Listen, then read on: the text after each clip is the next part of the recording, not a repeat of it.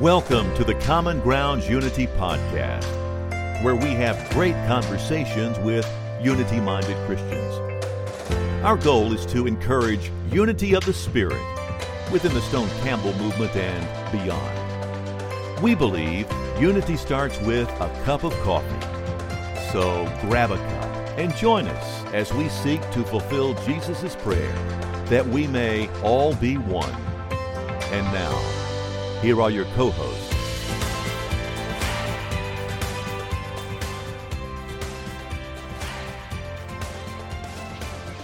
Welcome back, everyone, to another podcast of our Common Grounds Unity Group. We're so glad that you joined us, and we have got an exciting conversation that I think is going to fuel joy in your heart as we introduce our guest in just a couple of moments. I'm Kevin Witham, the host of Common Grounds Unity, and I've got with me today a guest co-host that I want to introduce to you, and it's his first time with us, Mitch Mitchell. Mitch is a preacher, teacher, life coach, mediator.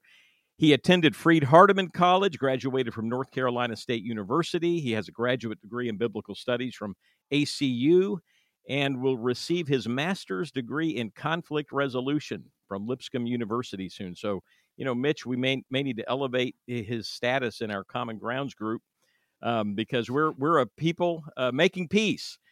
He was hired by Brooks Avenue Church of Christ back in 1981 to plant the Triangle Church of Christ in Durham, North Carolina. Just recently retired after serving 45 years as an evangelist, teacher, and shepherd, and now he is serving as a life coach. He's married to Jan. They've been married for 43 years. He's got a lot of ministry experience, 2 kids, 3 grandchildren. He's a diehard Wolfpack fan. Mitch, welcome. Tell us just a little bit more about yourself and your interest in Common Grounds. It's great to be here. John Teal and I have been friends for a long time, and Kent Smith and I met a couple years ago and down in Clemson, down in South Carolina, and learning a little bit more about small groups and house churches. And so it's really an honor to be here and to be a part of this, and really look forward to talking to Kent further since he and I have met. Read through Joy Fueled and The Other Side of the Church by Jim Wilder, and starting a book called The Spontaneous Expansion of the Church. So I feel like I'm learning more after being retired than I learned while I was in the ministry. So maybe that's a good thing. Well, Mitch, we may have to have you back on to talk to you about your book and interview you. So thanks for joining me today. And I want to give an introduction to our guest. Dr. Kent Smith has been the Charis Professor at Abilene Christian University and has taught there in the Graduate School of Theology since 1991. His teaching and research focus has been in the area of spiritual nurture systems, especially as they relate to new expressions of church. He directed ACU's graduate internship in missional leadership and has been a trainer for international mission teams for over 25 years with ACU's Halbert Institute of Missions. Ken and his wife, Karen, are founding members of the Eden Community, and Kent's a co-founder of Luke 10. And we'll say more about that in our next podcast. He is also co-author of Joy Fueled, Catalyzing a Revolution of Joyful Communities. Let me give you that title again because you'll want to pick it up after you hear this podcast. It is Joy Fueled, Catalyzing a Revolution of Joyful Communities. You get that book on Amazon or at other Christian booksellers. So, Kent, welcome. We're so glad to have you with us today. Thanks for joining us. Well, thanks so much, Kevin. It's a delight to be here. Real glad to be with you and Mitch and have a chance to visit about our book. Tell us just a little bit about yourself and how this book came about. Well, it's always risky to ask a guy 66 years old to tell about how you got to anything because there's always backstory, right? Yes. I probably one of the most helpful ways to ease into this conversation around Joy Fueled is to tell you a couple of really significant events in my life in my early growing up years. The first happened in my West Chicago high school hallway one day when I was 16 years old. one of the school drug dealers walked up to me looking pretty angry, and he said, "Smith, do you really believe in God?" And I wanted to run. This guy was absolutely a wild man. A year earlier, he had given me my one tattoo. I still bear it. He punched me in the thigh with a number 2 lead pencil, and just kind of random things like that were sort of his trademark. And so I had no idea what he was going to do, but I did manage to stay put and look him in the eye, and I said, "Yes, I do believe in God." And what happened next just really amazed me. It surprised me because his eyes welled up with tears, and he said, "Well, then why did God let my brother die in Vietnam last year?" And he turned on his heels and walked away. He wasn't waiting for my answer, and I didn't have one as a 16-year-old.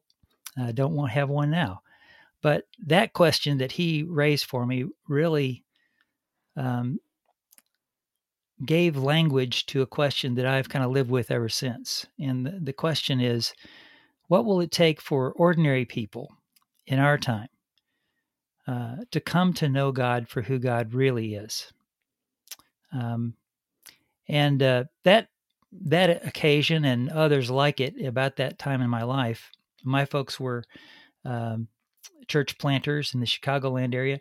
I think, Kevin, you mentioned that you had spoken at the Naperville Church of Christ. Well, my dad and I and a couple of other folks, I was 16 or 15 at the time, but we helped plant the Naperville church. And so I was deeply interested in how does this good news really come to people as good news, even in those days.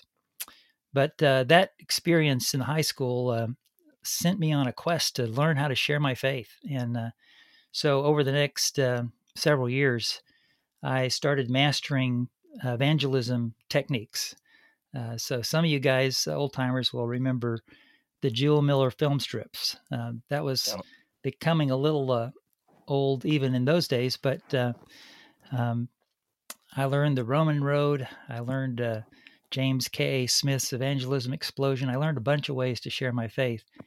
And by the time I was a student at Harding, I was a full-on, eager to share my faith evangelist. And I led a team of students from Harding up to the Pacific Northwest. And over one summer, 6 weeks or so, we did good old-fashioned cold call evangelism, knocking on doors, setting up Bible studies. 6 weeks, we baptized 26 people. Interestingly, you guys may appreciate this. Donna Blau, Donna Ulm, at that time, was my evangelism partner. So, but I came away from that summer just blown away with the power of the good news. Share faith. People hear it, they see it, they believe it, and they turn their lives to follow Jesus. And I kind of walked on clouds the next year, but the following summer I went back, and I went to those same people that I had baptized the year before, and the front door would open. They would see who I was. Their eyes would hit the ground, and pretty quickly I would learn that they were not happy to see me.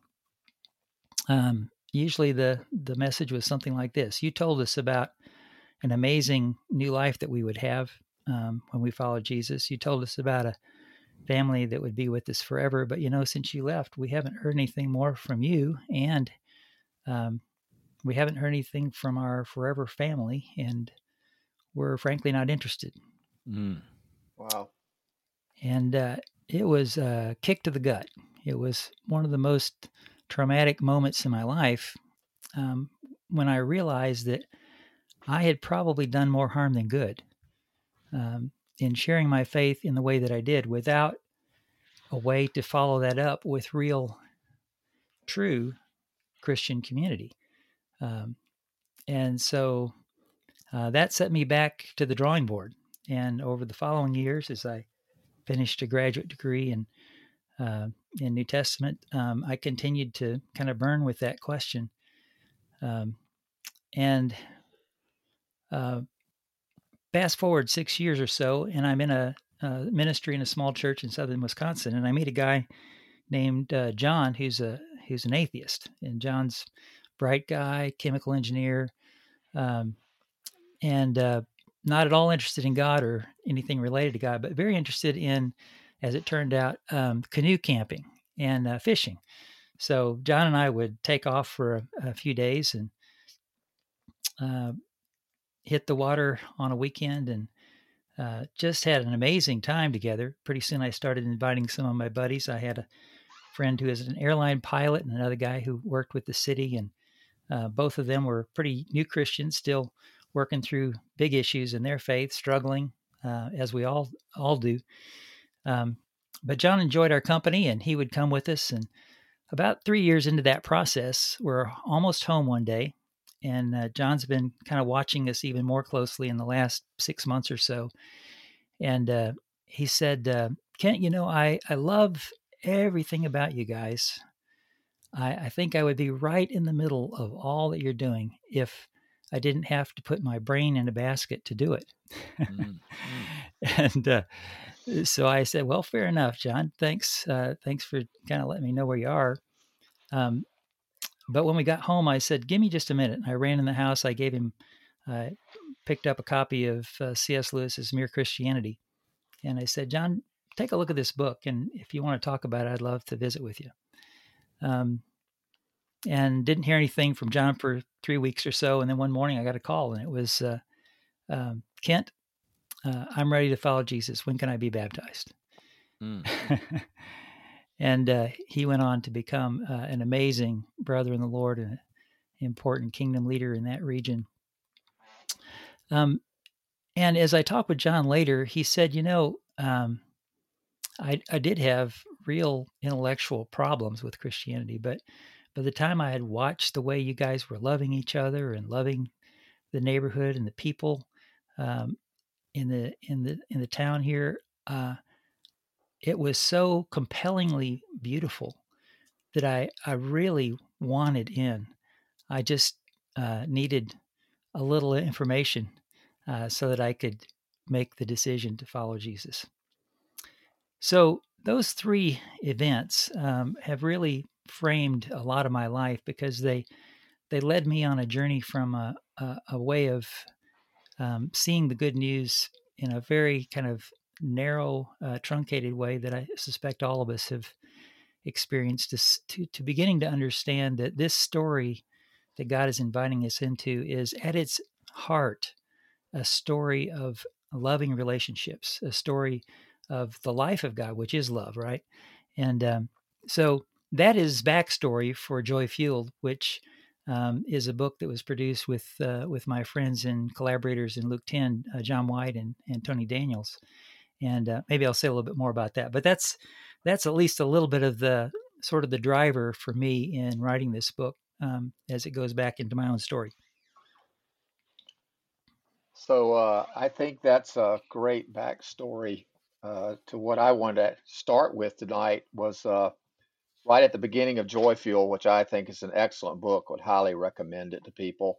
You say in chapter 1 that research shows that 65 million Americans are done with church as most know it, but at least half of them are not done with God.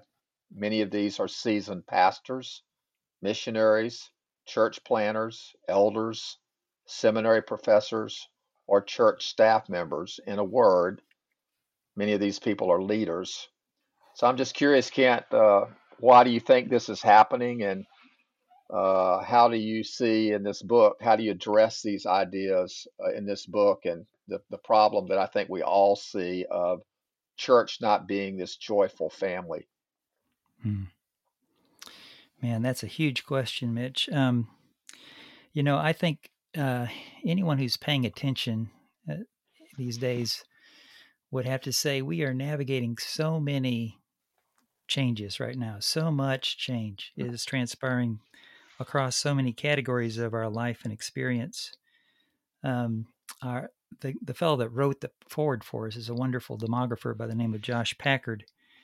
And he observes that people aren't just leaving religious institutions, they're leaving all institutions. Yep. There is, a deep loss of interest and availability for institutional engagement. And I think that is part of what all the people that I know of who are working in their attempts to share the life of God are struggling with, is how do we reimagine what this good news is beyond sort of an institutional embodiment or expression of it. And that's not to say that there isn't some element of institution in anything that's organized at all. But I think people are more and more suspicious of institution, and they're more and more caught up in a deep longing for something that comes closer to the hunger of their hearts, which is to be connected deeply in places where they can be seen, heard, understood, known, and loved. And so I think that's a big part of where we are in world history right now, certainly in Western history and here in the United States. I think Joy Fueled addresses that by one, naming the problem that so much of what we do is not driven by joy, and then reminding us that it's really a pretty simple thing that God has invited us into. It's not easy, but it's very simple, and we can reclaim that wherever we are if we decide to, if we choose to, and if we find a community that we can do it with. Back in chapters 4 and 5, you address some themes that, having grown up in church life myself, I'm very familiar with. You address knowledge, something that we stressed heavily as a movement. That if people just, knew enough or knew the right things, they'd do the right things. Duty, obligation, and shame. And you address these as being inferior fuels to energize our spirit and our life, and yet fuels that are often used. Can you discuss some of these thoughts with us just a little bit, and why we tend to default to these?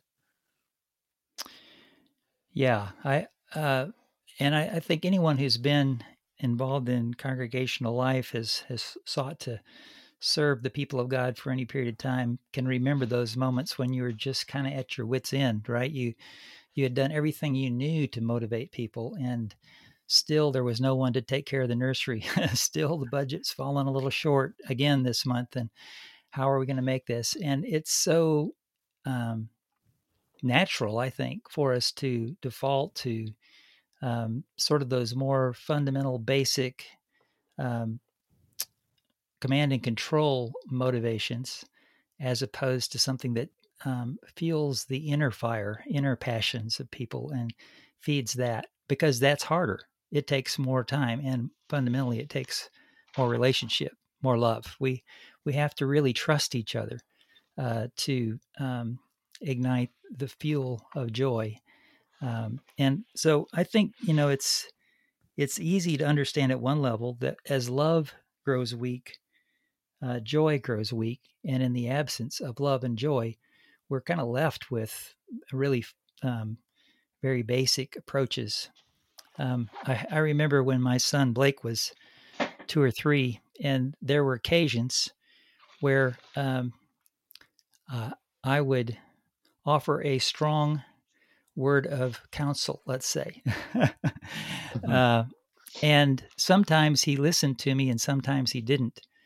And I remember on one occasion, I told him, son, do not touch that part of the lawnmower. It's very hot. And he proceeded to touch the muffler and burned his little hand. And I didn't have time to reason with him or draw on his deep trust of our relationship at that time. I just it was a demand, don't do this. And he ignored me and he suffered the consequences. I think the further along people are on the journey, the less they need that kind of motivation. There's a place for it, for sure, early on in any relationship. And sometimes we need to know what our duties and our obligations are. But that's not fuel that sustains for the long haul. And for people who are trying to do ministry, as we point out in the book, who maybe even entered into the life of ministry or mission because of their great sense of the compelling need of the world or whatever, if that's not underlaid with a deep delight in who God is, a deep joy in what it is that God has granted us as a free gift, if that's not driven by a deep love, we won't stay the course. We won't be able to continue the thing that God has given us to do. I was having a conversation with one of the wonderful leaders of the Bruderhof communities just shortly before he died, Christoph Arnold. And I was telling Christoph a little bit about some of our work with communities and building meaningful communities. And as a person who had lived his entire life working in the Bruderhof and living an extraordinarily sacrificial life to do that, he asked me over breakfast with his family. He said, "Kent, you know what Jesus said to the person who puts his hand to the plow, don't you?" And I said, "Yeah." He said, "No turning back." And Christoph smiled and he said, "Yes, no turning back." I mean, the invitation of God to us, to each one of us, is an invitation to put our hand to the plow. But what gives us the motivation to stay in that work, to keep plowing when it gets really, really hard? Because it does. How do we stay the course? And our point in that part of the book is just, ultimately, you need to be able to get up in the morning, even when things are really hard, and know that this is well worth it because I'm loved. I've been invited into a life that matters forever. And even if it's hard, there's joy in this. And so I think that is the invitation that the Lord offers us. As one of you said, the joy of the Lord is our strength. Mm-hmm. And Jesus, that beautiful promise that he makes with the disciples in John says, I have come to give you my joy, that it might be that you could have my joy and have it fully, completely. So I think if we invite people back to that news, it really is good news, both for those of us who are experiencing it and for those of us who are telling it and inviting others into it, as my friend John saw. Thanks, Kent. That's really, really good. This next question that I have, a very personal conviction for me when I read the chapter 5 on mission cannot be the organizing principle of the church. Probably in my younger years, I might think that was heresy, but not anymore. I'd love you to talk a little bit about that. I was in a part of our churches where Donald McGavran was definitely emphasized and church growth movement was emphasized, and probably didn't even hear about the Alban Institute and the healthy church movement until my middle 60s. So being 68 here, the mission was the primary focus of the congregations that I was in. And you mentioned John 13 through 17. The lasting relationships that Jesus had and the joy fueled versus my background was the famous last words were obviously Matthew 28, 18 through 20. Mm-hmm. So can you talk to us a little bit about what you're suggesting should be the organizing principle of the church and then how we should be thinking about mission? Because I know we're not giving up on mission, but I've definitely seen the struggles when the mission becomes the organizing principle of the church. So share with us a little bit there on chapter 5. Yeah. I've just completed a chapter for a book honoring a friend of mine, and I begin the chapter with these 3 statements that I think are so important for us to get right. The mission of God is the life of God. The mission of Jesus is the life of God on earth as it is in heaven. The mission of the community of Jesus is the life of God here and now.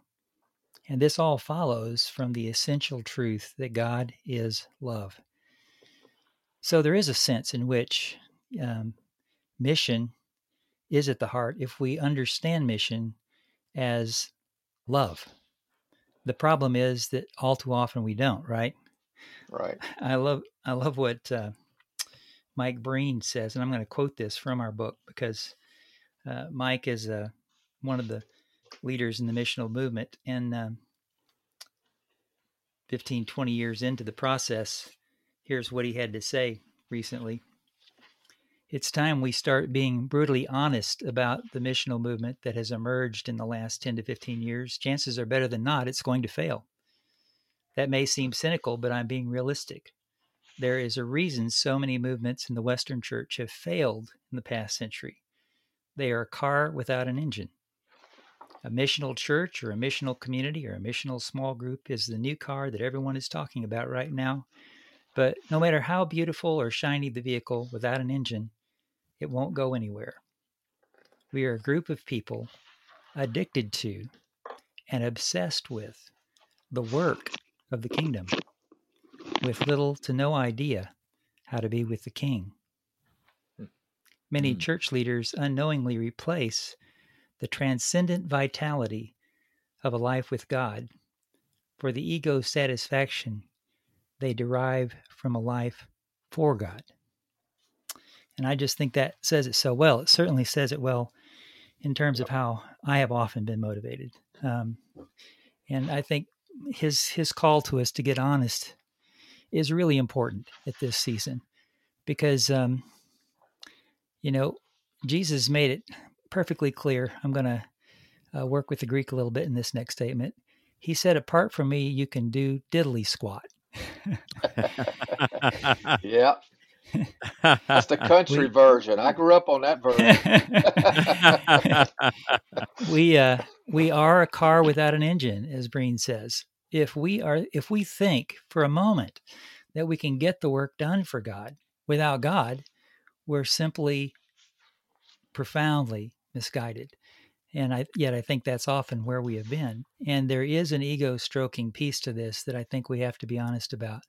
But Jesus can do unbelievable things through the most broken and weak of us if we let him be the one who leads, if we let him be the one who guides, and if we let his joy be that which motivates us. But it comes down to, is this about Jesus or is this about me and my kingdom under the name of Jesus? And so anyway, I think, again, we're called back to something here that challenges a whole lot of what's getting press all too often in our world, and but doesn't have to be the case. We can get real, and I think it's time for us to do that. Ken, I've got a question for you. When we think about just the theme of what you've written and what we've been talking about, in practical terms, you wake up every day and you've got the day ahead of you and you've got the to-dos and maybe the things that are pressing down or the things that, are potentially stealing your joy. You talk about being joy-fueled, joy being the fuel. How do you, just as an individual, how do you keep the fuel of joy kind of there and present? What are some practices that fuel the joy, I'll say, for you? Yeah. And what would you recommend to us? That's a great question. Yeah. There's several things that we talk about in our book. We've got in the Luke 10 community. That's one of the key things that we focus on, even in our most basic training, which we call Church 101. But gratitude is such a powerful. We're hearing more and more about it from all directions these days. But when John and I began to do this work, and we're looking for handles on just that, how can we help people in a really simple way get a handle on stepping toward a life of joy? One of the things that we began to experiment with, and ultimately found to be profoundly helpful, is helping people begin to develop practices of expressing gratitude.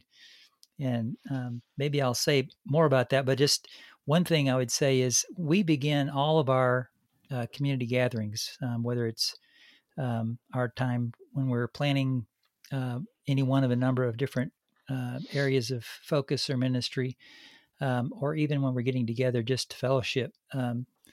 Just about every time we get together, we take some time to do a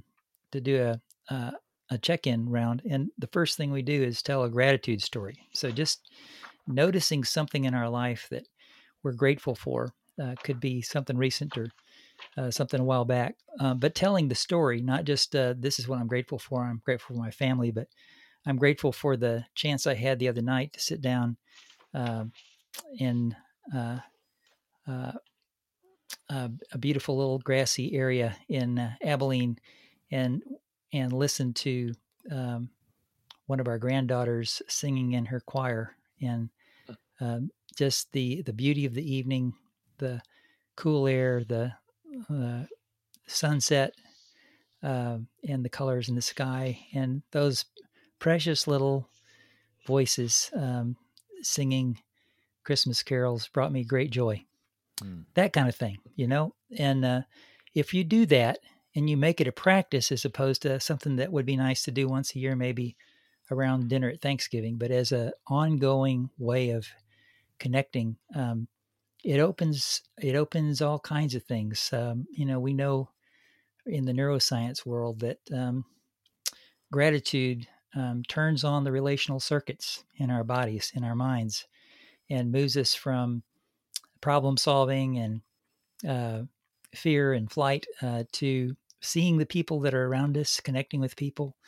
And that's equally true in our relationship with God, right? So the psalmist didn't have to get into brain scans to be able to say, I will enter his gates with thanksgiving in my heart.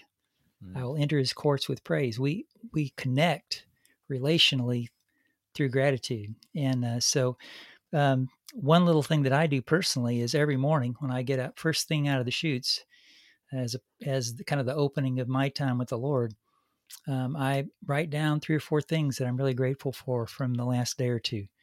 It might be things that happened. It might be insights that I discovered. But I find that by beginning there, I'm much more awake to the Lord who is present to me all the time, and in a better place to both receive from and enjoy God's company. So that'd be a couple of quick thoughts on ways that we can start into this path of joy. Well, we're going to come back to this theme in our next podcast and give you the opportunity to share more. Kent, it has been a joy to be with you, and I've so enjoyed the conversation and look forward to you returning for a second one. We're going to explore this theme further and then talk a little bit about Luke 10 and your work with Luke 10. The book for our listeners, again, is entitled Joy Fueled, Catalyzing a Revolution of Joyful Communities. Kent, who is the publisher that people should look for on this? Luke 10 Publishing is the publisher, and we hope that this will be the first of 5 books in the near future here. On the back of the book, it says, in Joy Fueled, you'll discover 3 practices that build the joy necessary to go the distance, foster mature relationships, and overflow into a life of mission. Church as it was meant to be. I think that would excite all of our listeners, so I encourage our listeners to pick up the book. We'll pick up the conversation next week. Mitch, good to have you with us, and thanks for joining us. Thank you very much. Yeah, I look forward to being back with you again for our next podcast on this. So, folks, join us again next week. We're going to have Kent Smith back with us, and we'll pick up the conversation from there. Thank you for listening to the Common Grounds Unity podcast. Please check out commongroundsunity.org to learn more about who we are. There are plenty of resources, and you can subscribe to the weekly email articles, join the Facebook group, or find our YouTube channel. We've also provided a link in the show notes for comments. You can ask questions or suggest topics and guests. If you would like to partner with us financially, you can do that too through the show notes or on our website. Until next time, God bless. And remember, unity starts with a cup of coffee.